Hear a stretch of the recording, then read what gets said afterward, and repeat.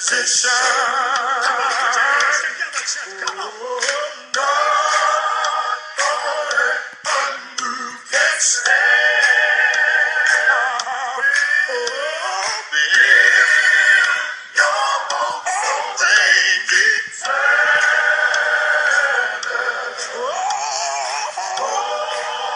To God's unchanging hand. Come on and sing the second verse. Is that all right tonight, y'all? I said, is that all right tonight, y'all? All right. Oh, Lord. I remember Malcolm Mason there, down in Smithville, Mississippi.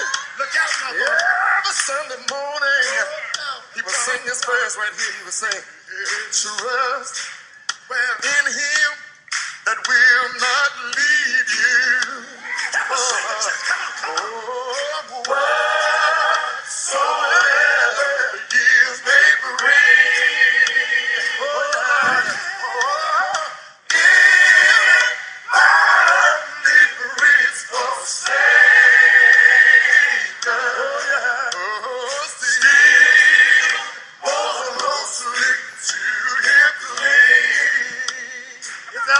Y'all. Is that all right in here? Can I get a witness? Somebody put your hand together.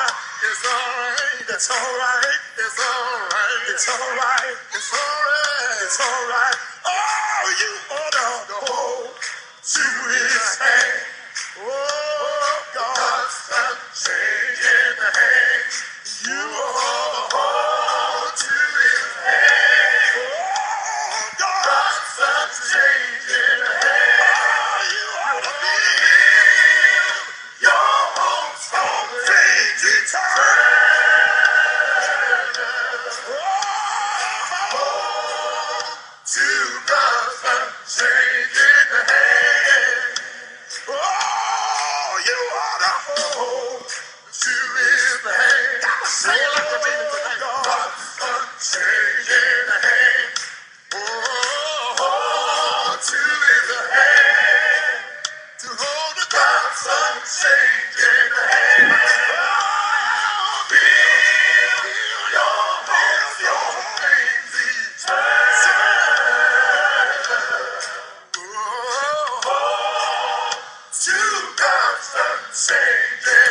Good evening, Common Sense Nation. So glad you joined us today.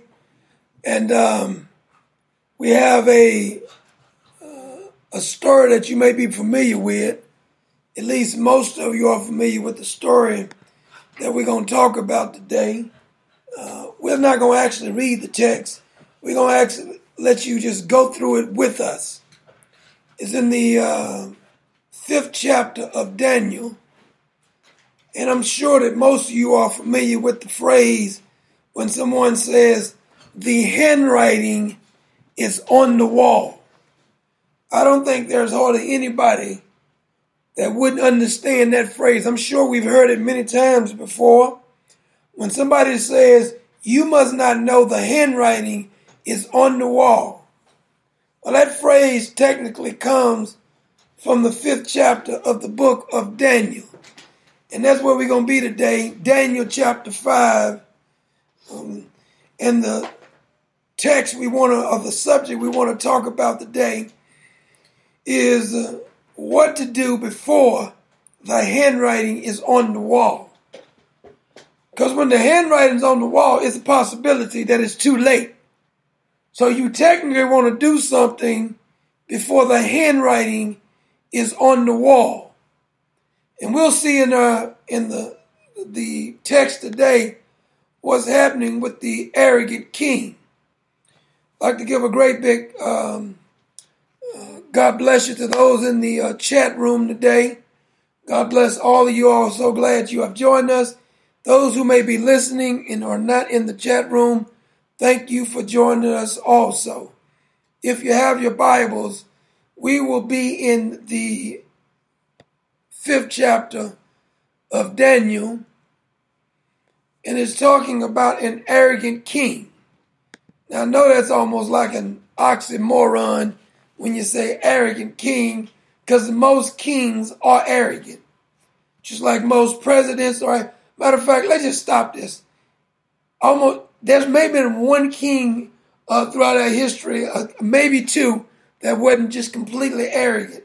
Most presidents are arrogant because for you to say, I want to run for president and I want to be in charge, you're saying I'm smarter than other people and I can do a better job. So there has to be a certain amount of arrogance that goes along with want to be in charge of a country. Now, I know a lot of people want you to believe that most of these people are not arrogant, but just listen to them, you'll see it. Here we have the King Belshazzar. I think it's pronounced King Belshazzar.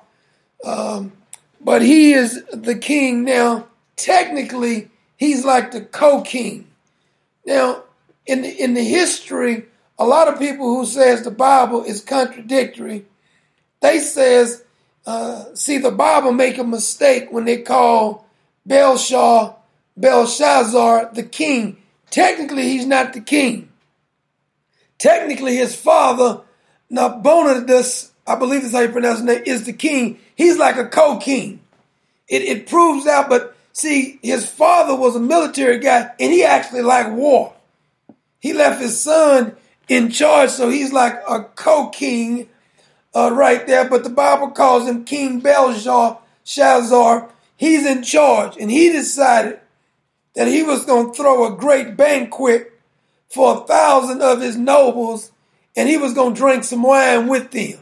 Now, many believe, will say that they all was drunk. I don't know if they all was drunk. Now, I've read a little history on this, and they say is that normally, and I don't know how accurate it is, but normally the kings of Babylon wasn't inviting people to feast, and he drank with them because he was almost like it was a god. He wasn't worthy enough to drink with him. I don't know how true that is, and I don't know if the statement is they all was drunk. But let's just be honest. If they were all there drinking, I'm sure there were some drunk people there. So it says also Belshazzar and his father. Now don't forget, they were like the last kings of the Neo-Babylon Empire. So they can be called like joint kings or co-king, whatever name you want to throw out there. You may wonder how Babylon became so powerful. Well, Nabopolassar, and that he is the father of Nebuchadnezzar. He defeated the Assyrians with the help of the Medes kings. Then Nebuchadnezzar married either the daughter or the granddaughter of the Medes king. That's how they did it back in the day, to put the kingdoms together, to build like an alliance between the Medes and the Babylonians. But Nebuchadnezzar's father and the king of the Medes attacked the city of Ashur and defeated the Assyrians, which Nebuchadnezzar's father was unable to do by himself. Then it says in 2012 BC, the city of Nineveh fell to the Babylonians and the Mede coalition team. So the last Assyrian king tried to regain power with the help of the Egyptian, but was defeated by Nebuchadnezzar, which some call Nebuchadnezzar II, in 605 BC. So Babylon became a powerhouse by defeating Nineveh. Now, you remember who built actually Babylon and Nineveh? The Bible talks about it a little bit. It was a mighty warrior back over there in Genesis chapter 10. His name was Nimrod.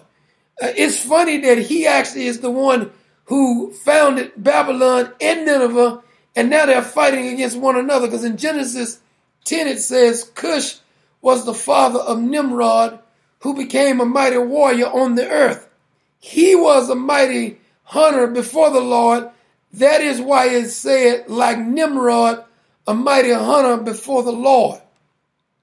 The first centers of his kingdom was Babylon, Ukik, Akkad, and Shinar.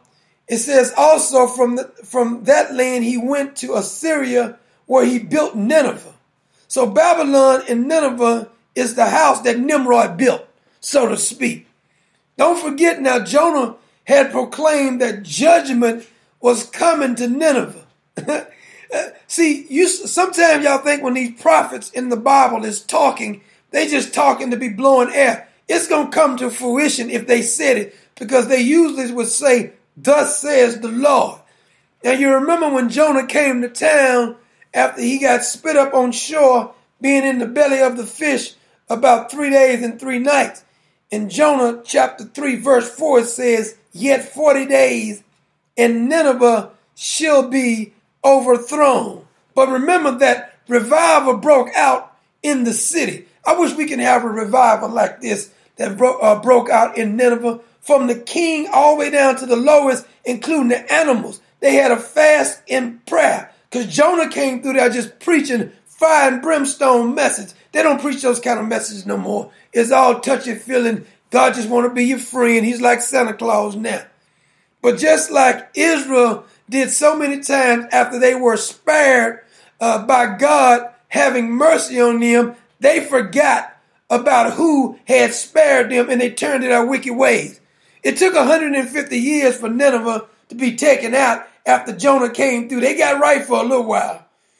And there's some other prophets that also talked about Nineveh's destruction. So, of course, Babylon was going to defeat them because it had been prophesied about. Nahum, which nobody usually preaches about, he's a minor prophet. He once referred to Nineveh as the burden of Nineveh, speaking about their destruction. Isaiah also prophesied against the Assyrians. Also, he said that woe to the Assyrian, the rod of my anger, in whose hand is the club of my wrath. I send him against a godless nation. I dispatch him against a people who anger me, to seize loot and to snatch plunder, and to trample them down like mud in the streets. But this is not what he intends. This is not what he has in mind. His purpose is to destroy, to put an end to many nations. So the handwriting was on the wall for the Assyrians' destructions. It was so plain, you'd think that if Belshazzar had did a little reading, he will understand how God Almighty works. And in verse 2 it says, when Belshazzar was drinking, he got full of that wine, he gave orders to bring in the gold and the silver goblets that Nebuchadnezzar, his father. Now technically, Nebuchadnezzar is not the father of Belshazzar. It's kind of like when they says, like Father Abraham and many sons. He technically wasn't his father. He could have been his granddaddy. He could have been just a descendant of Nebuchadnezzar. I don't want to get in that argument because it refers to it many times in this aspect of the chapter, but it's obvious that he was not his father. So the Bible is not contradicting itself as many of the atheists and those who are critics of the Bible is saying. It says, while Belshazzar was drinking his wine, he gave orders to bring in the gold and the silver goblets that Nebuchadnezzar, his father, had taken from the temple in Jerusalem, so that the king and his nobles and his wives and his concubines may drink from them. It is said that Belshazzar's name literally means Baal protect the king. You're going to see that Baal ain't going to do him no good here pretty soon. Baal was not able to protect him, even though technically Baal is no God at all. The Lord of hosts, when he declares judgment, Baal and none of these other fake gods can do nothing for you.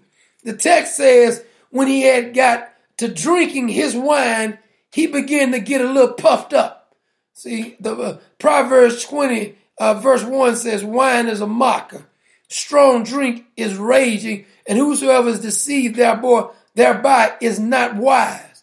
So when his grandfather or his great-grandfather or him being the descendant of Nebuchadnezzar, remember when he had conquered Jerusalem, he went in and took the gold and the silver goblets that Solomon had put in the Lord's house. There was, I believe, maybe 3 kings in between Nebuchadnezzar and Belshazzar, maybe even 4. I don't know. I'm not a historian major, but I kind of like 2 or 3 of them myself. Could have been 4. They argued back and forth over there. I ain't got time to argue about that. You right. So think about this big party that he had decided to throw for himself. His dad is out there fighting, they say. He's like the co-king. And the text calls it a great banquet.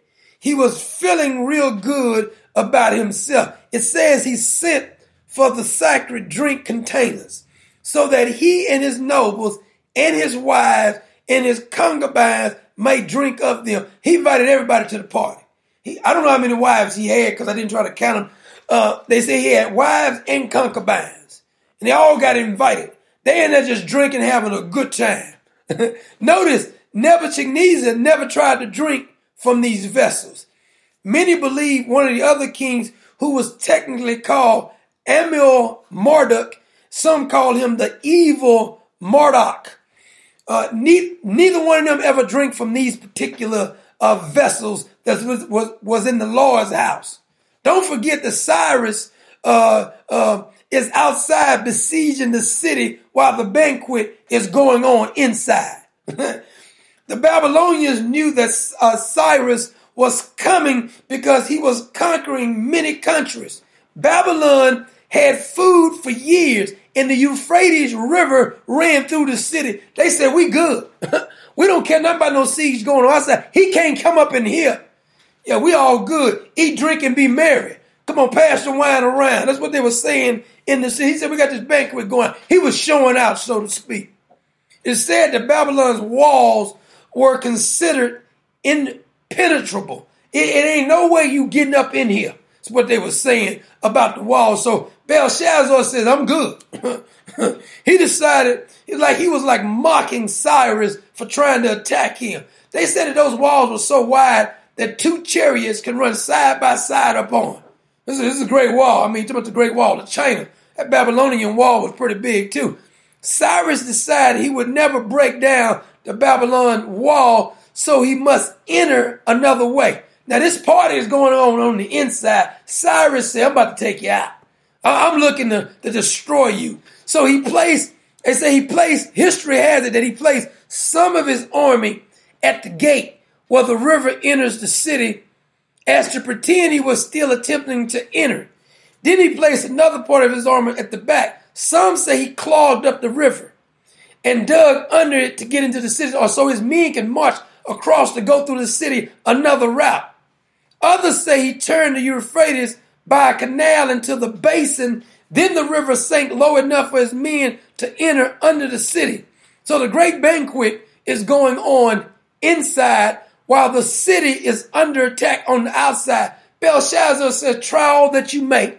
Ain't no way you coming up in here. We're secure. Eat, drink, and be merry. Come on, pass the wine. Then the text says in verse 3, so they brought in the gold goblets that had been taken from the temple of God in Jerusalem. And the king and his nobles and his wives and his concubines drank from them. He said, drink up, everybody. We're going to disrespect that God of these Hebrews now. As they drank the wine, they praised the gods of gold and silver and bronze, iron, wood, and stone. Got many gods up in there. Now the arrogant Belshazzar is mocking God Almighty now. So he was mocking Cyrus first by throwing the great banquet while he's seizing him outside. Then he decided to mess up. He took it a little further. He said, I'm going to mock God a little bit now. So the Bible says, be not deceived. God will not be mocked. You can forget about this. So look at what happens in verse 5. Suddenly, after they start getting full of that wine, drinking and stuff. Now, it ain't because they've been drinking that they're going to see this image here. It says, suddenly, the fingers of a human hand, not the hand.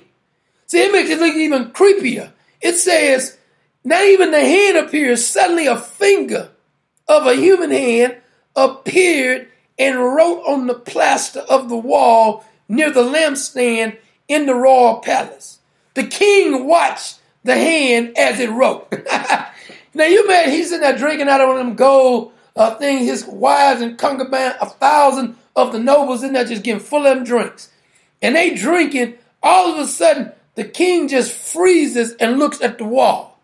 Belshazzar's offense was so repulsive to the only true God that he wrote a riddle for the king. He said, I got some writing. I want you to read this writing right here since you're so arrogant. Think about how terrifying it would be to have seen a human finger start just writing. No arm, no hand, just writing on the wall. I don't know about you, But I think I'm finna stop drinking. We finna come up out of here. Some strange things happening. It says the fingers of a human hand appeared and wrote on the plaster of the wall.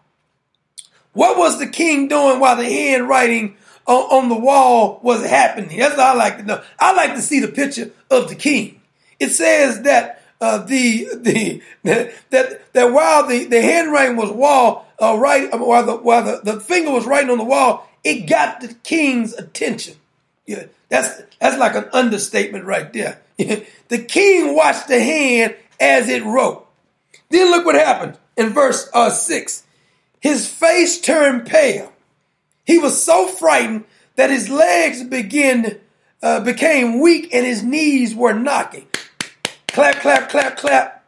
Can you imagine all of these people seeing the king face turn pale? He became weak at the knees, not in a good way either. This big shot is not such a big shot anymore. Big baller, so to speak. See, what the big shot did not know is that God, the God he was mocking, had allowed he and his father to be the rulers of Babylon. But now his arrogance had got the best of him. This must be what it means to be weak at the knees. The text says he was so frightened that his legs became weak and his knees were knocking. And then verse 7 says the king summoned. This is where I always find it funny when people always want to try to go get some pagans or some heathens to tell you the interpretation of God Almighty. A heathen can't tell me nothing about God Almighty. Verse 7 says the king summoned his enchanters, astrologers. Yeah, some of you will still want to know your sign. You look at, I'm a Scorpio, I'm a Capricorn. What difference does that make? What does the word of God says about that? Foolishness. Then he says to these wise men of Babylon, whosoever reads this writing and tells me what it means will be clothed in purple and have a gold chain placed around his neck. And he will be made the third highest ruler in the kingdom. So he decided that it's very important that he understands the handwriting on the wall. Notice that he said the third highest ruler in the kingdom, proving that his father was first, he was second. Whoever tells me this interpretation, you can be third. The wise men came in and tried to interpret it. Now, this is what the leaders of the world does many times. When there's a major problem, a catastrophe happens, they inquire the help of the unbelievers to solve spiritual problems. Unbelievers cannot solve spiritual problems. It will never happen. I don't care how smart they are. Don't make no difference. They're not spiritual. The problem is they do not speak the language of the God of heaven. How you going to interpret this? So the king summoned the enchanters and astrologers and diviners. So the king issued a reward. He says, whosoever reads the writing and tells me what it means, you're going to be clothed. I'm going to hook you up. You're going to be clothed in the royal purple. I'm going to give you a big gold change around your neck. And then you'll be the third. You'll be sitting right behind me, third in line. Notice he says, just notice he says the third person. So many times you read about the history account and those people keep saying, see, the Bible made a mistake. So obvious if you actually wouldn't read with such biasness, but I'm not going to argue with you. The text, chapter and verse 8 says, then all the king's wise men came in, but they could not read the writing on the wall. So King Belshazzar became even more terrified. As his face grew more pale, his nobles were baffled. You don't say. So the fake wise men told the truth and says, we are unable to read this God-inspired writing on the wall. This caused Belshazzar to become even more terrified. The unknown brings more fear to most. Like, I don't know what this is, but I'm really scared. Now, give me some more drugs. Then the text says in verse number 10, the queen. Now, this is not his queen. This is not his wife. You already know his wives and concubines is already there. It says, the queen, hearing the voices of the king and his nobles, guess you heard the ruckus going on, came into the banquet hall. May the king live forever, she said. Don't be alarmed. Don't look so pale. There is a man in your kingdom. He don't even know about this fella in his kingdom, who has the spirit of the holy God, small G-O-D-S, in him in the time of your father, or the time of Nebuchadnezzar, which we have established that it technically is not his father. He is a descendant of Nebuchadnezzar.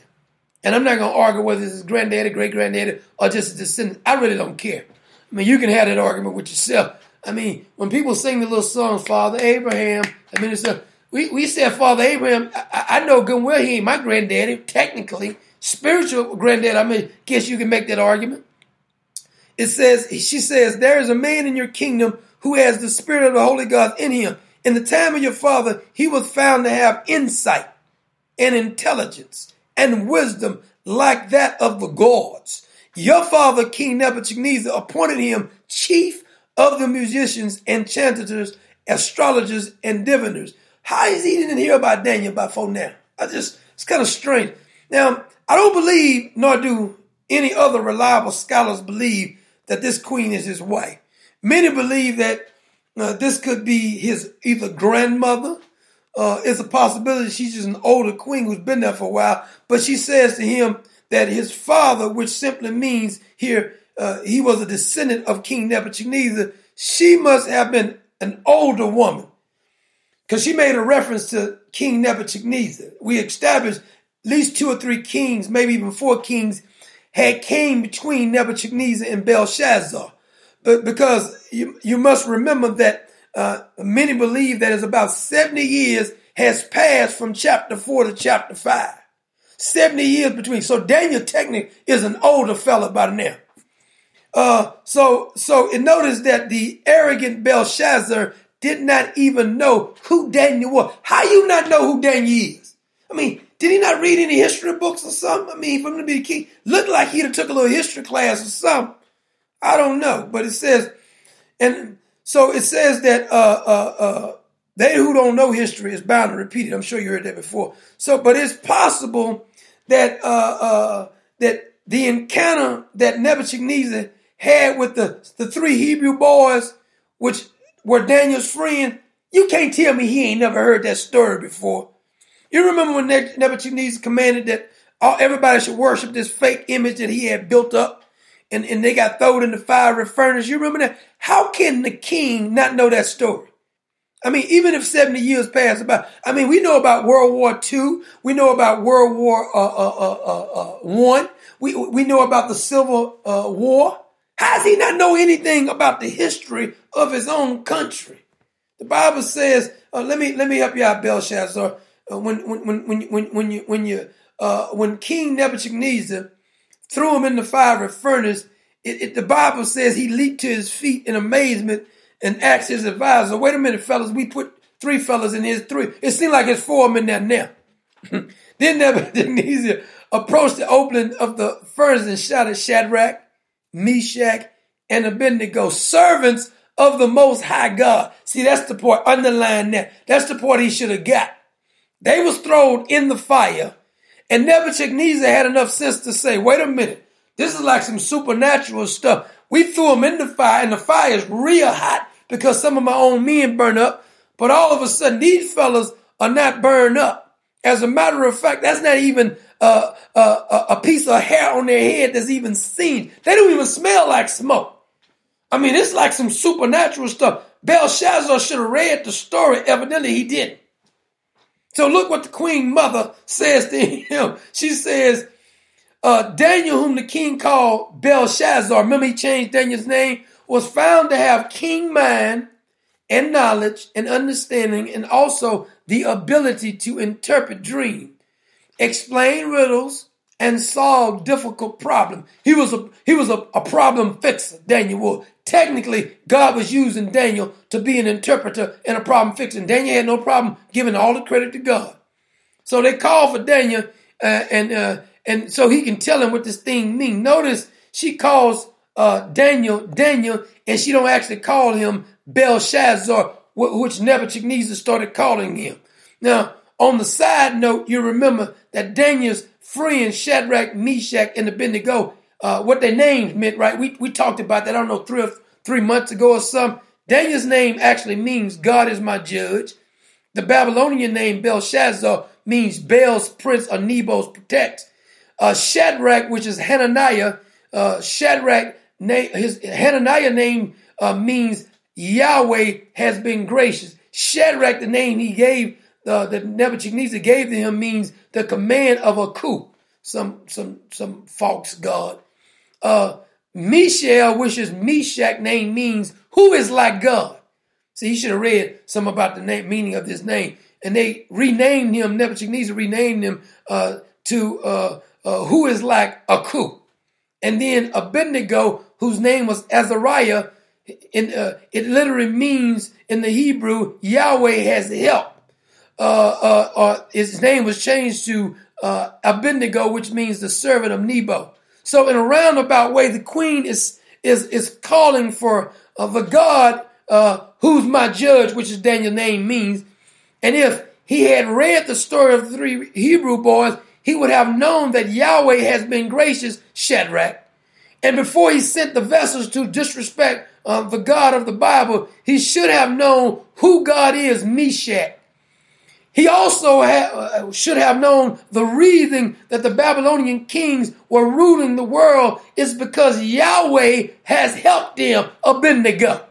You get the meaning. Then it says, so Daniel was brought before the king, and the king said to him, are you Daniel?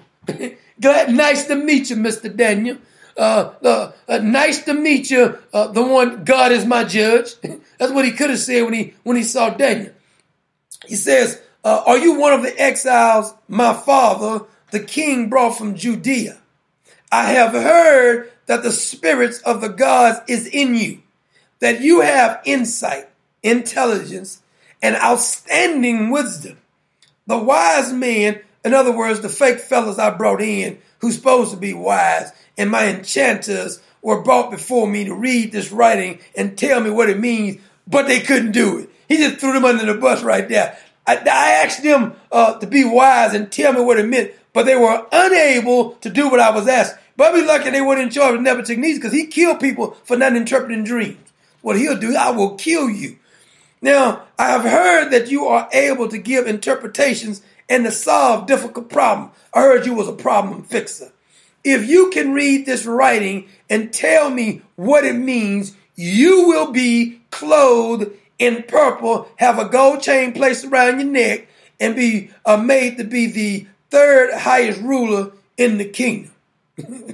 I still find it crazy or foolish that King Belshazzar did not know that he had this mighty prophet in his kingdom, and he don't even know who Daniel is. Look at what he said. Are you Daniel, the one of the exiles that my father, the king, brought from Judea? I've heard that the spirit of the gods is in you. We make fun of Belshazzar, but how many of us have access to the throne room of God and we don't use it? We're making fun of him because he had Daniel there and he ain't talking to Daniel. We have access to the Holy Father day in and day night. We don't even talk to him.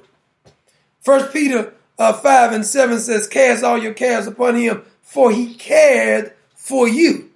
But we don't cast our cares on him. Jesus once says, come unto me, all ye have labor and have a heavy laden, and I'll give you rest. They said, no, Lord, I don't want rest. I want prescription drugs. No, Lord, I want to worry. I like my worrying. My worrying is my God. Jesus says, take my yoke upon you and learn of me, for I am meek and lowly in heart, and ye shall find rest unto your soul. We said, no, I don't want rest. That's kind of what Belshazzar was doing. He should have read a little history. Now, the king says to Daniel, if you can read this writing, I'm going to hook you up. Yeah, I'm going to give you something that is going to, you're going to be like a big shot like me. I'm a big shot. You could be third big shot. I'm second big shot. My dad is first big shot. He was saying, I'm going to hook you up. I like Daniel's respond though. This ain't the response you usually would give a king or somebody in charge. Daniel says, now, Daniel's name means what again? God is my judge. So, God Almighty was about to judge Belshazzar through Daniel. Do you remember what Belshazzar's name means? Bel, protect the king. Well, it just so happened that Bel is not going to be able to protect the king from Yahweh or Daniel's God, who is judging right now. The text says, Daniel answered the king, you may keep your gifts for yourself and give your reward to someone else. I don't want your stuff, is what Daniel is saying. You can't do nothing. If God wants me to have it, I'm going to get it. Daniel says, won't you just keep that for yourself? And how about give them awards to somebody else? I'm not really interested in that. But nevertheless, I'm going to read the writing that's on the wall. I'm going to give you an interpretation. Now, you may not like it, but I'm going to tell you what it says. Daniel says to the king, you can keep the gifts. As a matter of fact, any one of these other like soothsayers or something want the reward, give it to them. It ain't gonna do you much good anyway, because it's gonna come to the end of the night anyway, partner. Daniel was about to tell the king, your days are numbered, O king. He was finna give him a little handwriting on the wall. Your gifts is not going to benefit me or anyone that you give them to, because the handwriting is on the wall, my brother. And Cyrus is about to break through the fortified city of Babylon because Yahweh has declared it. Then Daniel says in verse 18, your majesty, the most high God, gave your father Nebuchadnezzar sovereignty. Who gave it to him again, Daniel? Daniel said, I'm going to preach a little bit before I do an interpretation. I'm going to interpret it, but I got to preach a little sermon before I get to that right there. Daniel says, your majesty, which is the most high God, gave your father Nebuchadnezzar sovereignty and greatness and glory and splendor. In other words, Nebuchadnezzar didn't get it. God gave it to him. Who gave it to him, Daniel? Oh, the most high God. Your majesty gave it to him. Then he says in verse 19, because of the high position he gave him, all the nations and the peoples of every language dreaded and feared him. Those the king wanted to put to death, he put to death. Now, he tried to do that with Shadrach, Meshach, and Abednego, but the Most High said it ain't going to happen. Those he wanted to spare, he spared. Those he wanted to promote, he promoted. And those he wanted to humble, he humbled. In other words, God, my God, gave him a lot of power. Not because Nebuchadnezzar deserved it, but because it was in God's sovereign plan. Then Daniel says, but when his heart became arrogant and hardened with pride, he was disposed from his royal throne and stripped of his glory. God gave it to him. The Lord give it, and the Lord take it away. Blessed be the name of the Lord. He was driven away from the people and giving the mind of an animal. He lived with the wild donkeys and ate grass like an ox. I like to see that. Would you just love to see some evil ruler who's been in charge out there eating grass like an ox? I'm going to be videotaping. I'm just telling you right now. And his body was drenched with dew of heaven until he acknowledged. Who did he acknowledge, Daniel?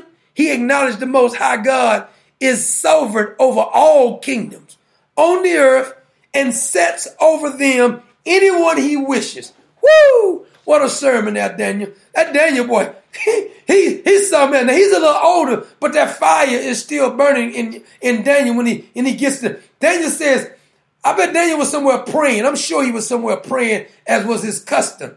They called for Daniel and beckoned him to come, and I'm sure God probably had already warned him, they coming for you, Daniel. Here's the interpretation. It says, Daniel says that God Almighty made pride eat grass in the person of King Nebuchadnezzar.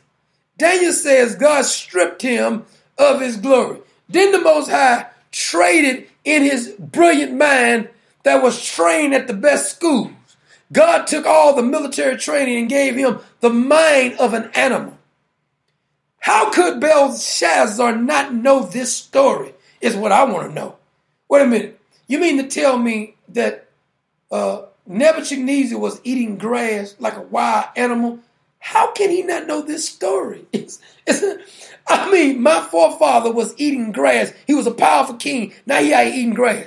This is why God always reminds the children of Israel to teach their children about his laws and his statute, because people always forget stuff. It said remind them. Daniel said he was kept out there until when, Daniel? He acknowledged the Most High is in charge of all kingdoms on the earth. He gives them to whoever he wants to, and he takes them away. Preach, Daniel. Preach that thing. Somebody patted him on his back and said, preach, boy. Notice he asked Daniel to tell him what the words were and what is the meaning of them. But Daniel, being a preacher and prophet, decided this is a great time to preach a little sermon before I get to the handwriting on the wall. Do you listen to the Most High before you get to the handwriting on the wall? See, we shouldn't wait till we get to the point that Belshazzar is at before we want to understand the handwriting on the wall. Once you get to that point, it could be too late. That's what I'm saying. Reprobate is the word that comes up to mind. So then Daniel says in verse 22, but you, Belshazzar, his son, have not humbled yourself, though you knew all this. Wait a minute. He actually knew this and he still did it? Daniel said, you knew about this. See, we taking it for granted. He didn't know. The arrogance of him. He said, you knew this and you still did it. Instead, you have set yourself up against who? The Lord of heaven. You had the goblets from his temple brought to you and your nobles and your wives and your concubines drank wine in them. You're disrespectful, son. That's what he was trying to tell him. You praise the gods of silver and gold and bronze and iron and wood and stone, which cannot see or hear. In other words, Daniel says your fake gods are not real. That's what he's saying in so many words. He just called all of his gods fake in his face. That Daniel is kind of bold right there. That's kind of unloving and intolerant, Daniel, for you to say his gods are fake. Daniel was saying there's only one true God. These things y'all are worshiping, talking about the gods of silver and gold and bronze and iron and wood and stone, that's foolishness. Stop it. But you did not honor the God who holds in his hand your life and all your ways. That's scary. Boy, that Daniel is preaching this thing. I'm telling you. Wait 1 minute. Daniel says, but you, Mr. Belshazzar, knew this and you still did not humble yourself. He said you disrespected the one who holds your very life in his hand. You had this great banquet, invited everyone to see you disrespect the Most High. You even invited your wives and your concubines and to pretend as if these other gods was the one doing this. Daniel says, now I'm going to explain the text to you. I preached my sermon now. Now we're going to interpret what it actually means. Therefore, he sent the hand. Who sent the hand, Daniel? Who sent the hand? He says, God Almighty sent the hand to write this inscription. This is the inscription that was written. Midi, tekel, parson. I don't speak whatever language, but I'm just, that it says the words mean meaning, M-E-N-E. God has numbered your days. He said that twice, just to make sure you got it. God has numbered the days of your reign and brought it to an end. If the buck stops here, so to speak, is what Daniel was saying. And he said, Mina, 2 times. So that's like a double jeopardy right there. God has numbered the days of your reign and brought it to an end. God has numbered the days of your reign and brought it to an end. Did you not hear me the first time Daniel says? Then he says, Tekel. You have been weighed on the scales and found wanting. Boy, that's an old saying that they used to say. Boy, I already weighed you. It ain't much to you. I didn't weigh you in the scale. God Almighty, through Daniel, is saying, I've weighed you. Ain't much to you, King Belshazzar. You're a lot of fluff. You think you're in charge. You technically think it's because of your wisdom or your daddy's wisdom that you're technically in charge of something, but I've weighed you on the scales. God's scales is a measuring tool. He said, I've weighed you on the scales, and guess what the scales told me? The reading on the scales says found wanting. In other words, insufficient. In other words, the God of the Bible, the Most High God, who you've been disrespecting up in here, he weighed you on his scales and he found you wanting. Also, there's another word, Paris. Your kingdom is divided and given to the Medes and the Persians. Then Belshazzar, look what he said. Belshazzar, I'm glad for that interpret right there. I'm glad you interpret that for me, Daniel. What is he? Is the wine messing with this boy's brain or something? He says, let Daniel be clothed in purple. Give him a gold chain. He already said he don't want it, king. He said, no. Give him the royal clothing. Give him a gold chain. Place it around his neck. And he's the third highest ruler in the kingdom. And then the Bible says that very night, Belshazzar, king of the Babylonians, was slain. Well, that's a quick prophecy. You talking about fulfilling prophecy real quick. I mean, sometimes it don't happen that quick. You want it to happen that quick. I know I do. I be wanting it. Come right now, Lord. Take vengeance, Lord. It don't usually happen this quick. But Daniel gives them proclamation. Don't forget, Cyrus and crew is outside. Now, but the Bible in verse 31 says, Darius the Mede took over the kingdom at the age of 62. You see, I thought Cyrus was out there sieging the city. He was. Bible says Darius the Mede took over the kingdom. Many say Darius was Cyrus' father-in-law. So Cyrus, they say, was content with the power and the satisfaction that I defeated Babylon the Great. He says, I don't care about you giving a little credit to Darius. That's my father-in-law. It's funny that Daniel was, after they came in and started killing up people, isn't it funny that nothing happened to Daniel? Is that just coincidence? Because God has a way of protecting you. That's why I always find it funny when people be running around like chickens with their head chopped off. Oh my God, it's all going to end. What are we going to do? I don't know what you're going to do, but God is my protector. God Almighty protects me. So I would tell you probably need to get saved, because whatever God has for you is going to be for you. God can protect you in any situation. As a matter of fact, when Daniel, Shadrach, Meshach, and Abednego was taken into captivity by Nebuchadnezzar, did any harm come up to them? Absolutely not. So you can run around like a chicken with your head chopped off, having faith in men of this world. My faith is in God Almighty. It says that Daniel, it doesn't say what happened to Daniel, but they did give him, it said, here's your royal purple, here's your gold chain, and you're third in the kingdom. That was a short-lived reign for Daniel right there. God has a way to protect his children in spite of what's going on in the country. Joseph in Egypt, Abraham, Daniel and the children of Israel. God has a way to protect.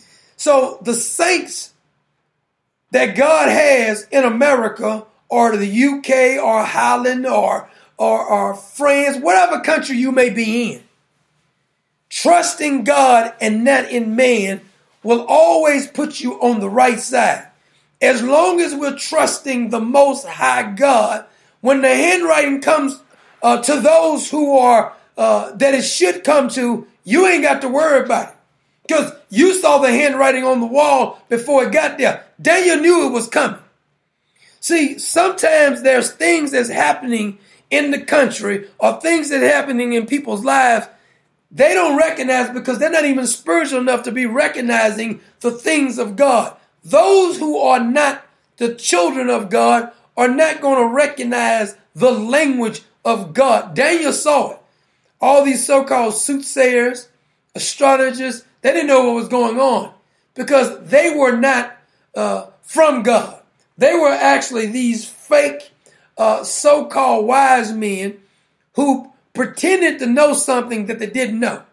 See, the wisdom that they thought was wisdom was not wisdom at all. When God wants his children to be safe, when God wants his children to be protected, God don't have a problem protecting his own, even in the midst of calamity. That's why some people be running around talking about, oh my God, what are we going to do? The rapture?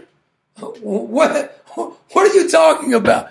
I think that's the main reason, and I'm not going to poke too much fun at you today, but I think the main reason that the whole doctrine of rapture came along, which is fairly new doctrine around the 1800s, the reason it came along is because people think it's I guess they get some kind of gratitude and saying, I'm going to be taken away because I'm not going to go through anything.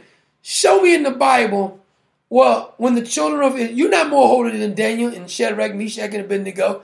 I mean, all the time, even when the children of Israel was in captivity in Egypt, why is it that times in the Bible, nobody was taken it, but they went through it? But now all of a sudden, oh my God, no, we're going to be raptured out. It's almost like I got free will to do whatever I want to, because when it get bad, I'm going to be taken out. I can go through the fire. See, Shadrach and Meshach and Abednego, they were not taken out of the fire. They were put in the fire. Problem is the fire didn't burn them. See, you can be a child of God and be put, if your country is going through turmoil, you're a child of God. You can be in the fire. Your clothing is not even smelling like smoke because God is protecting you. But you got to understand the handwriting on the wall. Don't wait till it gets too late. Don't you actually be on the side of the heathens. Don't you be on the side of the heathens, and then when calamity comes along, you say, I'm on God's side. You don't want to be like in the last days when Jesus was talking about those who going to say, Lord, we did this in your name. And he says, depart from me, you workers of iniquity. I don't even know you. Wait a minute, Lord. We did this in your name. What you talking about, Lord? We did. No, you didn't. No, I don't even know you. There's a lot of people proclaiming that they're doing something for Jesus, or they proclaiming that they're doing something for the Lord. And they're not doing it for the Lord. It's for their own gratification. And then they sprinkle a little season, little God talk with it, and pretend like they're doing it for the Lord. Why are you so fearful if you are on God's side? I'm on God's side. So I don't care who else is against us. You on God's side, you winning. Don't make no difference to me. Even when the children of God, when the prophets was coming along, when the apostles came along, even when they was killing them, notice that they were not fearful of dying because they knew what their end was. They knew that God had a place for them. This earth was not their home. So don't get so caught up. God don't care anything about you having things and stuff. I can't make that clear enough. But don't let the things and stuff have you. Don't you be saying, oh my God, if the stock market crashes, I don't know what we're going to do. I don't know what you're going to do, but the Lord, I'm on the Lord's side. So I'm safe. So it don't make no difference to me. Oh my God, we're going to starve. I don't know about you, but I'm not starving. Ever. Because I'm on God's side. So if you're on his side, you will see the handwriting on the wall and you will not be fearful of the handwriting. What to do before the handwriting is on the wall is what you should be telling yourself. Let us pray. Father, we thank you for another day. We thank you for your word. Lord, we pray that you give us wisdom so we will understand the handwriting on the wall before it is too late. Lord, give us the wisdom to worship you and fear you and you alone. Lord, we pray for those in the Common Sense Nation. Lord, we pray that you will bless their minds and their hearts, preserve them, Lord, in such a wicked time. Give them the strength to stand on your word. And Lord, please strengthen their hearts and their minds to serve and worship only you. Lord, we prayed last week for Kelly. She was diagnosed with breast cancer. We pray, Lord, that you heal her body. And Lord, cleanse her of any cancer. We know that you made her and you know all about her. And you're able to do that. It is in Jesus Christ's name we pray. And Lord, if there's anybody listening who has not accepted Jesus Christ as Lord and Savior, placing their full faith in the finished work that he accomplished on the cross, Lord, we pray right now that they will give their lives over to Jesus Christ and they will trust him alone for salvation. It is in Jesus Christ's name we pray. Amen. And thank you. Thank you so much for joining us today. Hope that there's something that has been said that you may glean something from it. If any of you would like to make a donation, you can do so. If you're not in the chat room, JLC has placed our donation link in the chat room. If you're not in the chat room and you want to go to the website, commonsensnation.net, go down to the donate button. It'll take you right over. If the Lord has laid on your heart, please do so. If he's not, We're not mad at you. Only if the Lord has placed it on your heart, because the Lord loves a cheerful giver. And guess what? You can't be God-given, no matter how hard you try. So thank you so much for joining us. For all those who have joined us, we're praying for you. We hope that you will pray for us. That's our message for the day. God bless you and God keep you.